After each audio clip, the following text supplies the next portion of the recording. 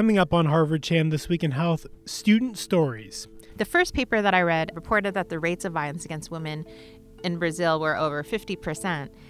And when I thought back to my time working in Brazil, and I thought that 1 out of every 2 women that I had passed on the street had experienced this problem, I knew that I wanted to explore the problem further. In this week's episode, 3 graduates from the class of 2018 share why they chose to work in public health and how they're looking to make the world healthier and safer.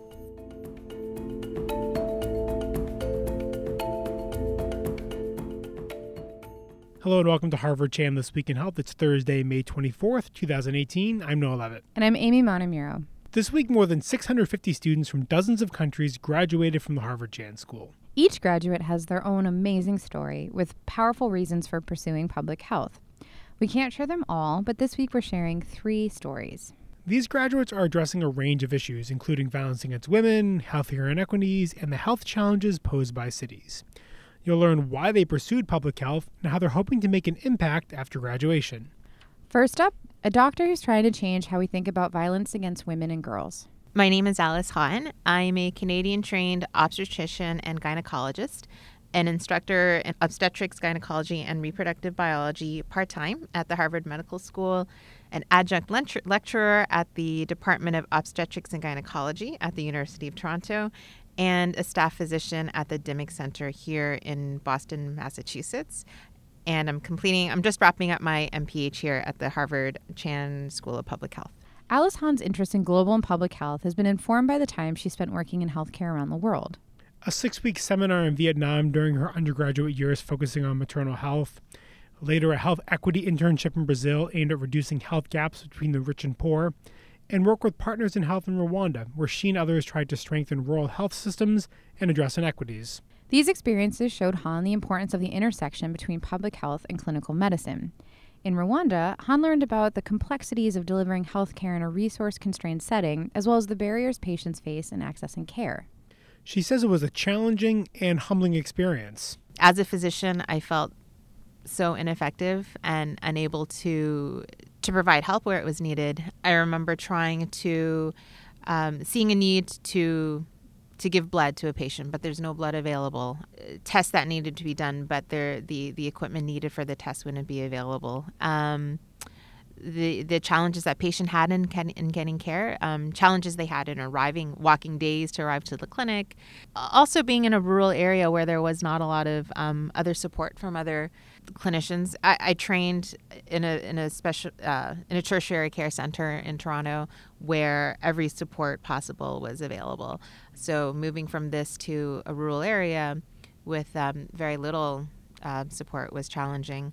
But also things like I remember being in the operating room and the lights going out at one point, or needing to do a procedure, but there would be no sterile gloves in my size, which made manual dexterity very challenging. So on all fronts, just so many challenges in trying to work within that setting. It was this experience that led Hahn to decide she wanted to develop more formal skills in public health to address the healthcare challenges patients in Rwanda and other countries were facing. But these field experiences also broaden Hahn's perspective on social justice, and in recent years, she's worked to draw attention to violence against women and girls. In a 2017 TED Talk, she called it a global pandemic. A hidden disease is threatening everyone in this room and everyone watching. 1 out of every 6 people in the world, more than 1 billion people, will be directly affected by one form of this disease in their lifetimes. Hahn found that violence against women and girls, or VAG, is an area of public health that was greatly overlooked. She explained why she views violence against women as a pandemic and what can be done to address it. So in my mind, I conceptualize disease as an abnormal condition with a cause that affects an organism. So for the problems of violence against women, I see the abnormal condition as the violence. And I see that there are root causes of violence against women. So unlike viral diseases, the root causes of violence against women are sociopolitical in nature, like gender inequality and unequal power relations between men and women. But just like the viruses that cause diseases like the flu or smallpox, the ideas that lead to violence against women, they can spread and they can infect populations, and they pose a threat to societies. I initially explored this idea or this area during my residency training. A mentor suggested the topic of looking at reproductive health outcomes of violence against women in Latin America and the Caribbean. And to be honest, I was at first hesitant to explore it because as an obstetrics and gynecology resident, I had previously not been exposed to this topic, nor had given a lot of thought to it. But the first paper that I read as background knowledge for the topic reported that the rates of violence against women in Brazil were over 50%. And when I thought back to my time working in Brazil, and I thought that 1 out of every 2 women that I had passed on the street had experienced this problem, I knew that I wanted to explore the problem further. So what I found interesting was that my colleagues who study cervical cancer or preterm labor or gestational diabetes are never asked this question, but people always ask me with a bit of hesitation, why are you studying this? What's your personal story? So that begged the question to me, why is it that violence against women is not seen as important enough of a problem to merit the research and advocacy by the medical community, regardless of whether someone has a personal story or not? So given the magnitude of the problem and also the devastation that it exerts on women around the world, their communities, their families, and economies, I felt that this was an attitude that urgently needs to change. What I've seen is that this framework pushes people to view the problem in a new light. So I feel that often it's a problem that people see as too messy. It's messy, it's complicated, and it's really difficult to do anything about. So what I think this framework does is highlight that it can be approached just as we approach diseases. So we can identify a root cause, and then we can target that root cause for prevention efforts, and then work to address the harmful effects of those that are affected. I can extend the analogy and say that just as we can vaccinate against diseases, we can think of vaccinating against violence against women. We can identify the root cause as, say, gender inequality as one of the root causes, and then we can use interventions that are aimed at that root cause. In my TED Talk, I give the example of a study that was held in Uganda where community leaders worked with both men and women to learn how to equalize power dynamics over 3 years. And eventually this succeeded to cut a woman's risk of physical violence by half. We know that there are interventions that work and to prevent and reduce violence against women, and they don't take generations to produce results, but they work within the programmatic timelines of just a few years. Han says there's still much work to be done to better understand violence against women and to develop ways to prevent this. She says it's critical to use epidemiological tools to collect data to better understand the problem and the potentially unique cultural issues at play. Then, Han says it will be critical to scale up targeted interventions that are region and culture specific. As for her next steps, Han's still exploring options, but wants to continue her public health work. She plans to continue being an advocate and calling for health systems around the world to respond to violence against women. A key part of this, she says, is engaging more doctors and healthcare providers to join her and be part of the solution. So my name is Garang, and I study MPH 45 in Health Policy and Management. Most recently, I moved here from Australia, Melbourne. That's Garang Dut, and his path to public health and medicine has been remarkable. Dut is a doctor and most recently completed a surgical residency at the Alfred Hospital in Melbourne. And he spent most of his early life in refugee camps. Dut was born in South Sudan and grew up in a Kenyan refugee camp, eventually moving to Australia when he was 17. Having been born in South Sudan, pretty much in the middle of the Second Civil War, and had to move to Ethiopia initially and then subsequently Kenya, and that's where I grew up. So I saw so much need for medical care in the setting that I grew up, mostly in refugee camp, and that spanned a period of about 17 years total. It was in these camps that Dut saw not only health challenges and inequities, but he also saw how difficult it was for governments or non-governmental organizations to address these issues. So initially it was very visible that preventable diseases claiming a lot of lives, but in the immediate sense of violence from war, there were a lot of other priorities as well, including physical safety.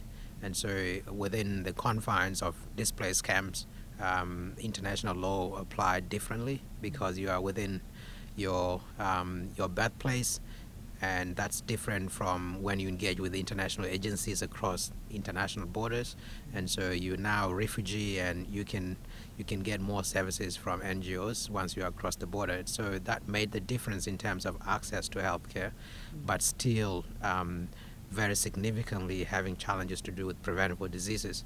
And so coming into medicine, I had that intention to still work at societal level to try to have preventative care and improve access. But fundamentally, in those settings, healthcare is much more delivered by things that are beyond clinical medicine, such as infrastructure to do with sanitation, as well as just the logistics of getting medications to people. So I remember immunizations being given under trees, pretty much in open spaces where people have been displaced and could be in the middle of desert. And so there would be a lot of NGOs coming in, say UNICEF, and they would just do mass vaccination of children. There would be weighing of children as well to try to track and gauge malnutrition, and that would be used by humanitarian agencies. So I got a different experience of what medicine is like prior to coming into medical school in Australia. And so I've had a different lens as to what medicine should be able to provide or healthcare as a whole. And so I've carried that lens through, and it's what eventually led me down the route of pursuing studies in public health as well. Dut's pursuit of public health actually has grassroots origins. He started by simply reading what he called forgotten books in the library about core public health subjects, such as Melbourne's sewer system. But Dut also developed an interest in more modern concerns, such as inequities in health and access to care, particularly among Indigenous Australians. Dut says there's often a gap between what the evidence may show in a particular area and the actual process of making policy to address that. He's hoping his trainings at the Harvard Chan School will help him change that in Australia. One key lesson from the school, it's critical to understand key stakeholders and their priorities, and then develop policies that balance often competing interests. Dut says this is especially important when you consider that the communities that may benefit from an intervention or policy change may not be well organized, such as lower income groups. Once Dut graduates, he'll be putting that into practice, working on healthcare policy issues in the Department of the Prime Minister and Cabinet in Australia. Going forward, Dut eventually wants to return to clinical work, while still working on ways to improve healthcare for lower income or underserved groups. And as he does this work, he'll take lessons he learned at the Harvard Chan School, including the power and importance of collaboration. I think the most important lesson I've learned is the power of working with people. So nothing can really happen however much you can do or however much you know without working with others. And so it's the power of network and being able to collaborate with others across disciplines as well across nations to make things happen. The final student we're profiling is helping to reimagine how we think about cities and public health. Jon Jay is graduating from the Doctor of Public Health program, and we spoke to him via Skype from his home in New Haven, Connecticut. My work in the DrPH program has focused on urban health, particularly using data science and looking for specific applications for local governments to reduce risk in cities. Jay brings a wealth of different experiences to his work with cities and urban health. He trained as a lawyer, studied philosophy at Georgetown, worked in biomedical ethics for the Division of AIDS at the National Institutes of Health, and worked in global advocacy for universal health coverage. And all of these varied experiences in global health inspired his research into cities. What I saw there was that there was a long-standing focus on rural areas in developing countries. And that's a huge issue. But it seemed to me that there weren't enough people thinking specifically about the issues that we confront in urban environments, which are important in developing countries where we see mega cities with tens of millions of people, and also in the US where most people live in cities of various sizes. And the health effects of cities can be seen in many areas, ranging from infectious diseases to non-communicable diseases. For example, overcrowding can increase transmission of tuberculosis, or dense low-quality housing can lead to a greater risk of fire or burn injuries. And urban environments have also been linked to lifestyle shifts, Jay says. So people are increasingly living in environments where they are more sedentary. It's harder to walk, and they're in vehicles more often, which can increase risk for conditions such as heart disease or type 2 diabetes. Jay saw this play out firsthand during a winter immersion program in Mumbai, India. We were working there with a health center based in the Dharavi slum, which is one of the world's largest slums, almost 1 million people living there. And it's the extreme end of urban concentrated poverty. And so working on tuberculosis there, I mean, it's like this is one of the characteristic problems of crowding and lack of resources in urban environments. Jay says this is an exciting time for his research because cities are now generating so much data. The information ranges from public records about homes and property to Google Street View data, which provides detailed photos of urban environments around the world. And Jay put this data to work with his dissertation, which used city property data to analyze fire risk in Portland, Oregon. The data that the city has on your house, like how big it is, when it was built, how many bedrooms, those kinds of data are strong predictors of the potential fire risk. So working with the fire department there and with David Hemingway, we were able to predict risk for every property in the city of Portland. We did that using data from 2012 through 2015, and we knew what had happened in 2016. So we made those predictions for 2016, and we were able to compare them to the actual fire outcomes and found that we predicted them much better than if you were to sort of go about it by random chance, which actually is how most fire departments operate. They will do inspections based on, alphabetical order or something like that. And so prioritizing building inspections and home safety visits can make those programs much more efficient. Fire engineering is actually a really well-developed field. And there's been much less work looking at the spatial distribution of fires within cities because it's totally non-random. Like we think of fires as these random or sort of sudden, like acts of God, when in fact they are strongly correlated with various factors, particularly when you look at fire injuries. So the types of people who die or get severely injured in fires tend to be people who are more vulnerable across a range of social indicators. So there's really an important connection with other issues. After graduating, Jay will be using this approach to cities and data to address gun violence. Jay will be completing a postdoctoral fellowship with David Hemingway, director of the Harvard Injury Control Center. The HICRC is part of a consortium based at the University of Michigan to prevent child firearm injuries, which are the second leading cause of death among children in the U.S. Once again, Jay will be using city data to identify trends and hopefully develop solutions. The same kind of disparities that we see for other health outcomes, we see very, very strongly for firearm injuries in cities. So that there are, even from block to block in a given city, you see differences in injury risk. And then certainly at the neighborhood level, there's, within any given city, there are some neighborhoods where you're very, very unlikely to get to be injured by a gun, and others where you are much more likely to be injured by a gun. And there's a strong racial component to that, to those disparities too.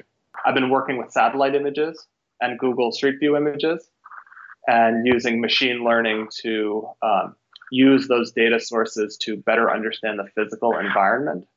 And so that's kind of the key aspect of my work now, is to think about what do high-risk places look like in terms of the physical environment, and what does that tell us about how we might be able to change the physical environment to reduce risk, even down to the individual, like to the individual street corners that are dangerous. Like, what would happen if we put a park in instead of that empty parking lot that nobody uses? Like, is it possible that that would reduce violence? That was Jon Jay talking about his work on integrating data science and urban health. Thank you to Jon and also to Alice Hahn and Garang Dut for taking time to talk with us during this busy graduation season. And if you want to read more about the recent Harvard Chan convocation, you'll find much more on our website, hsph.me/thisweekinhealth. And that's all for this week's episode. A reminder that you can now find us on Spotify, so if you're a fan of this episode or any others, be sure to share it with your friends.